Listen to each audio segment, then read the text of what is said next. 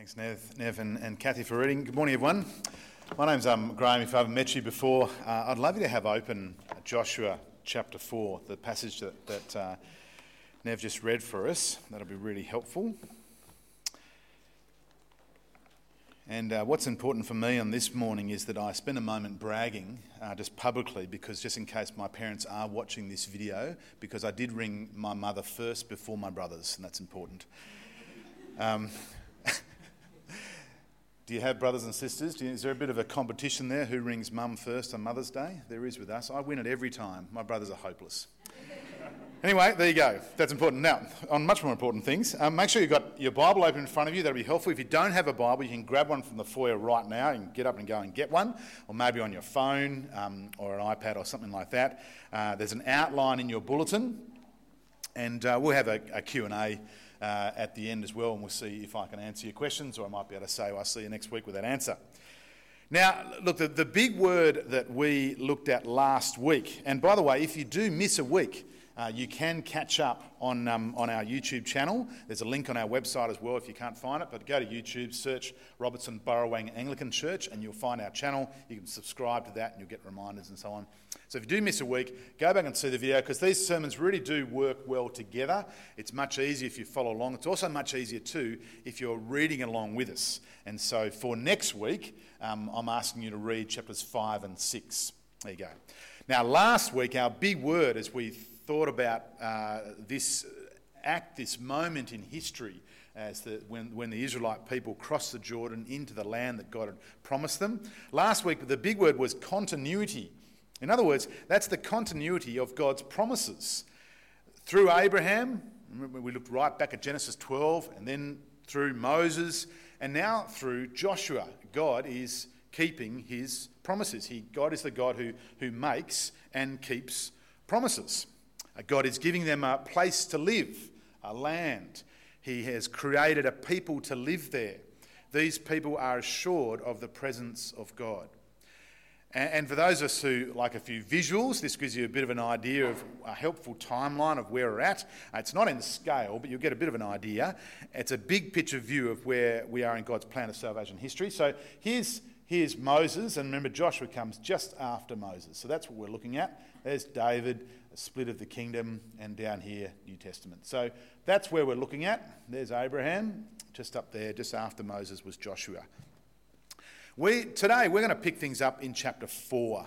However, a few things have happened to get us to this point in this narrative, in the account. And as I said, I hope you've been reading along in our little reading plan. In the second half of chapter 1, so if you've got a Bible, just sort of flick back with me. You can see a few of the headings and that sort of thing that sometimes most of the time are helpful. The headings, of course, are put there by the Bible translators. They're not part of the Bible, and most of the time they're pretty good. So what's happened to this point? Well, in the second half of chapter 1, we read of Joshua preparing the people, and the people obeying Joshua just as they did Moses. And so in Joshua 1 verse 16, then they answered Joshua, "Whatever you have commanded us, we will do, and wherever you send us, we will go. Just as we fully obeyed Moses, so we will obey you. Only may the Lord your God be with us as he was with Moses." Again, that's that continuity, isn't there, of leadership. In chapter 2, and you can see here's a little map that I showed you last week, and this is the part we're looking at. There's the plains of Moab, and there's the Jordan River, and that's where they cross. And there's Gilgal, which is mentioned in today as well. So just have that in your mind. Okay. And so in chapter 2, the preparations to cross the Jordan and take the land God was giving them continue. Joshua sends 2 spies into the land to check it out. They go to Jericho and they stay at a lady called Rahab, her house, and with her family. Now in verse 2, well, we're told the king of Jericho knows the spies are there. I think they should have stuck to their day job. They got sprung straight away. Rahab is a prostitute and Rahab is a Canaanite. So very much an outsider. It couldn't be more of an outsider. Yet she is welcomed into God's people. She confesses that the God of Israel is truly God, She hides the spies from the king's henchmen as they look for these two spies. And the spies promise not to harm Rahab and her family when the time comes. And we get to that actually in chapters 5 and 6. The spies return to Joshua and after a few days. And in Joshua 2 verse 24, so if you've got your Bible there, you can read it with me. Joshua 2 verse 24, the Lord has surely given the whole land into our hands, the spies said to Joshua. All the people are melting in fear because of us. Now remember that phrase, we'll get to that in a moment. The next morning, Joshua and the Israelites set out from, I'm going to let you wrestle with the pronunciation of that place in 3 verse 1, Shittim. Don't say it out loud. You try to tell me what the right pronunciation is. Anyway, they leave from that. I can hear a few people trying it. Don't do it now. Don't try it. Anyway, they make camp on the eastern side of the Jordan, right? And the Lord speaks to Joshua, telling him he will provide a sign which will show the people that the living God is with him, with them, just as he was with Moses, and that he will keep his promises and drive the nations out of the land. Now Joshua was to choose 12 men, priests, to carry the Ark of the Covenant. The Ark of the Covenant was special because it carried in it were the Ten Commandments, the law that was given at Mount Sinai. But even more special because it represented God's presence with his people. So they were to carry this ark, and have a look at 3 verse 13, and as soon as the priests who carry the ark of the Lord of all the earth, set foot in the Jordan, its waters flowing downstream will be cut off and stand up in a heap. Ring a bell? Sound familiar? Well, here's Moses, the crossing of the Red Sea, the Exodus. Again, we come back to that a fair bit. At the end of chapter 3, we find, the end of chapter 3 record exactly what God had promised Joshua would happen. The waters which were in flood at that time of the year. So we're not talking a little bit of a stream. We're not talking the Wingecarribee River. We are talking a very wide expanse of water, probably over 2 kilometres possibly wide. In flood at that time of the year, there's a lot of water around and fast moving. Well, we read there that the waters did stop, and as soon as the priest's toes hit the water, and all the nation crosses the Jordan on dry ground. Okay, now, we're up to speed with the story. If you've been reading along, and I do encourage you to do that, then you would have read those things. We're now going to spend a bit more time in chapter 4. Remembering. Remembering is an essential part of the Christian life. It's a profoundly human activity. You've probably got your own strategies to help you remember. Keys, placed strategically in places around the home. If you're going out and you don't want to forget something, I've been known to put my keys in the freezer so I don't forget the ice cream that we promised to take. Songs might help you remember. People will write songs. I know people who are studying and they will write a song to help them remember what they needed to study. I like lists myself. That helps me remember things. Many of us wear items of jewellery to remind us of loved ones. Little trinkets on bracelets maybe. Rings, special earrings. People tattoo themselves to help them remember. Michelle and I have our wedding bands tattooed on our fingers just in case we forget we're married.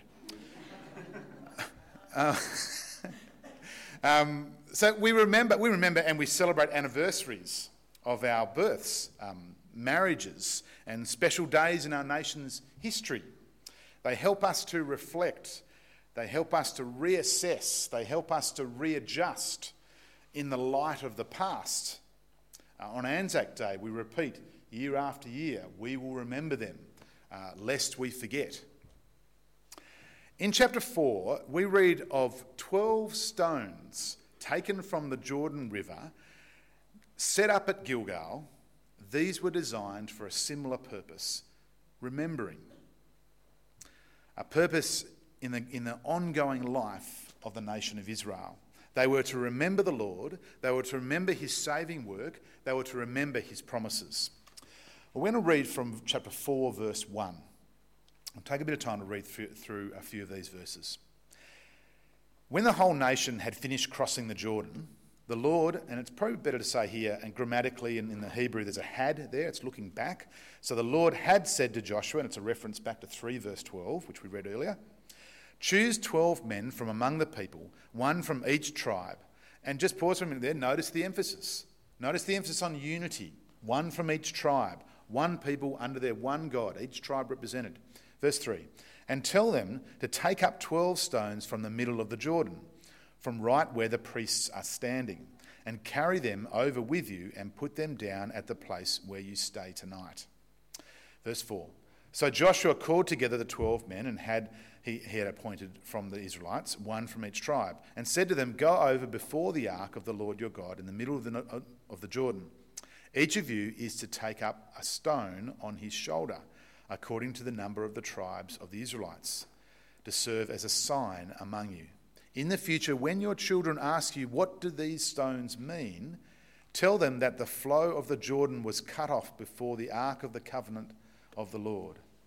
When it crossed the Jordan, the waters of the Jordan were cut off. These stones are to be a memorial to the people of Israel forever. See verse 6 there? What do these stones mean? That's the question that the future children of Israel will ask, and that's the question that they'll be led to ask. What do these stones mean? At the War Memorial in Canberra, if you haven't been there, you should go. There's the Roll of Honour. There it is there. It is a breathtaking memorial of, it's more than 100,000 members of the Australian Armed Forces who have died in battle. It clearly demonstrates to all who see this and who walk along it the horrific consequences of war. You can't miss it. But it's not just for those who walk along it today. Its purpose is for future generations, for them to reflect, for them to reassess, for them to readjust in the light of the past. As future generations and all those school students who go on the excursions in Year 9, whatever it is, head out there, and they see all those poppies there, they are forced to ask, what does it mean for me today? And that's the question the future children of Israel will ask and be led to ask as they see the stones piled up at Gilgal on the western side of the Jordan River. The stones will be a sign, an always present pointer to the great miracle of how God brought them into the land, and therefore a reminder of the God who did it. The stones are a reminder that God keeps his promises. Now, the river crossing itself is not the only thing that takes us back to the Exodus. The language here in Joshua, as we read, is similar to that used at the first Passover, recorded in Exodus, the book. And that Passover ceremony would be the annual sign, that meal, that annual sign, that reminder of the miraculous deliverance of God's people from their slavery in Egypt and all that went with that. And so if I take you back here to Exodus chapter 12, verse 26, and when your children ask you, what does this ceremony, that's the meal, mean to you, then tell them it is the Passover sacrifice to the Lord, who passed over the houses of the Israelites in Egypt and spared our homes when he struck down the Egyptians. See, future generations need to know that these things really happened. We're talking history, and they need to know that. They need to remember that. They need to know what do the stones mean, and how they tell of God's character and how they tell of his promises. And let's notice something else in 4 verse 7, of Joshua 4 verse 7. At the centre of it all is the Ark of the Covenant. Now, covenant just means promise. That's what it means. So here's the Ark of God's promise. God is at the centre. He's even at the centre of the river, so to speak. His presence is represented by the ark. And there's the ark at the centre of the river, and they all walk past it. God's the hero of the story, not Joshua or anyone else. It's God. And God is keeping his promises. He's delivering, he's protecting, and he's guiding his people. Look at the stones. They remind the people of all this. Verse 7, these stones are to be a memorial to the people of Israel forever. Now, in chapter 4, verses 11 to 14, they serve as a bit of a summary. If you want to read ahead there, we read it before, to what we've seen from really chapter 3 onwards. Again, notice the similarities with the crossing of the Red Sea, and there's an intentional parallel too that I don't want you to miss. God has established Moses and now establishes Joshua as Israel's human leader, and the people are united in awe or fear of him as their God-appointed leader, just as it has been with Moses. So if you look at 4 verse 14, that day the Lord exalted Joshua in the sight of all Israel, and they stood in awe of him all the days of his life, just as they stood in awe of Moses. And take us back, we'll go back to Exodus 14. And when the Israelites saw the mighty hand of the Lord displayed against the Egyptians, the people feared the Lord, and they put their trust in him and in Moses his servant. There's that similarity there. There's an intentional parallel here between Moses and Joshua. Why? Because God keeps his promises. That's why. God keeps his promises. And whoever the leader is, God will keep his promises. Let's go to our outline. Outline's number 2 in our outline. There's this hearts melting in fear. We've heard that already read this morning. And we're really looking at chapter 4 verse 15 to 5 verse 1. Now in this section, we find the focus shifts from the event of what the crossing meant to Israel to what it now means to those outside of Israel, the kings of the Amorites and the Canaanites beyond the Jordan to the west. Now their reaction is summarised in 5 verse 1. Now we didn't read this earlier, but it's up on the screen. Now when all the Amorite kings west of the Jordan and all the Canaanite kings along the coast heard how the Lord had dried up the Jordan before the Israelites until they had crossed over, their hearts melted in fear. And they no longer had the courage to face the Israelites. There's a repeated emphasis on the miraculous, isn't there? In the end, this is what causes the nations to fear. What God could do this? What God could be so strong and so mighty that to do these things? We dare not take them on. As soon as their sandals hit dry ground on the western side of the river, well, the waters returned. See, only God's power could do such things. Let's notice 2 further insights, both in verse 24, before we spend some time thinking about what this means for us today. I hope you're still with me. After reminding God's people of the miraculous work of the Lord, and we see that in verses 22 and 23, and notice the emphasis, the heart of the story, the hero of the story is God. Joshua says this in chapter 4, verse 24. He did this so that all the peoples of the earth might know that the hand of the Lord is powerful, and so that you might always fear the Lord your God. You see, there's 2 reasons why God chose to do it this way, this miraculous way. We see them here in verse 24. 2 reasons why God chose, why the entry to the land is being done in this way. The first is that God wants all the world to know that all power is in his hands. He is strong and he is mighty, and there is nothing our God cannot do. I loved it when we sang that before, by the way, and where's Grace? We should have taken a photo because everyone was doing the actions. It was awesome. Strong and so mighty, there's nothing my God cannot do. That's why he does this miracle. There's nothing our God cannot do, because he is the one true living God. He is the creator of everything and everyone. And it was never his purpose to restrict this knowledge, his saving grace, to just Israel. You see, so that all the peoples of the earth might know. Israel's purpose, God's purpose, was always to be evangelistic, to have the word get out there, to invite others in. That's why Rahab is there at the start of Joshua. Rahab's that perfect example, the complete outsider, a prostitute and a Canaanite. It couldn't get any worse. He is an outsider. And that story is there in Joshua to remind us that, in verse 24, so that all the peoples might know that anyone can come and join that nation. Israel's purpose was to be a light to the nations. Now, sadly, if we keep reading through our Old Testament, we watch the accumulated failure and ultimate refusal of Israel to be this servant light bearer to the nations. Climaxing, of course, with the crucifixion, the trial of Jesus Christ, God's Son. There's a second purpose, though, isn't there? A second purpose of why God chose to do it this way. And see it in verse 24 again. Why? It's the second half of it. So that you might always fear the Lord your God. God wants his people to know, as they settle down for their first night in the land of promise, the land of rest, that they are there only because of him.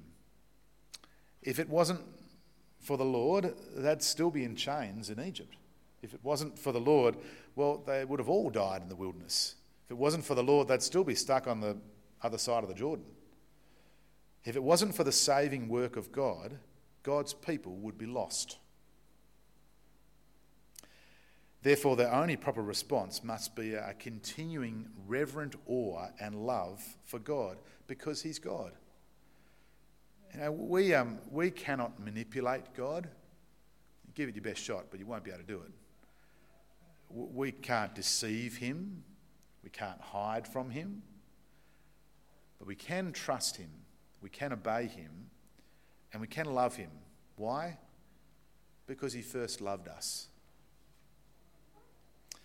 And that's what the Israelites needed to continually remember.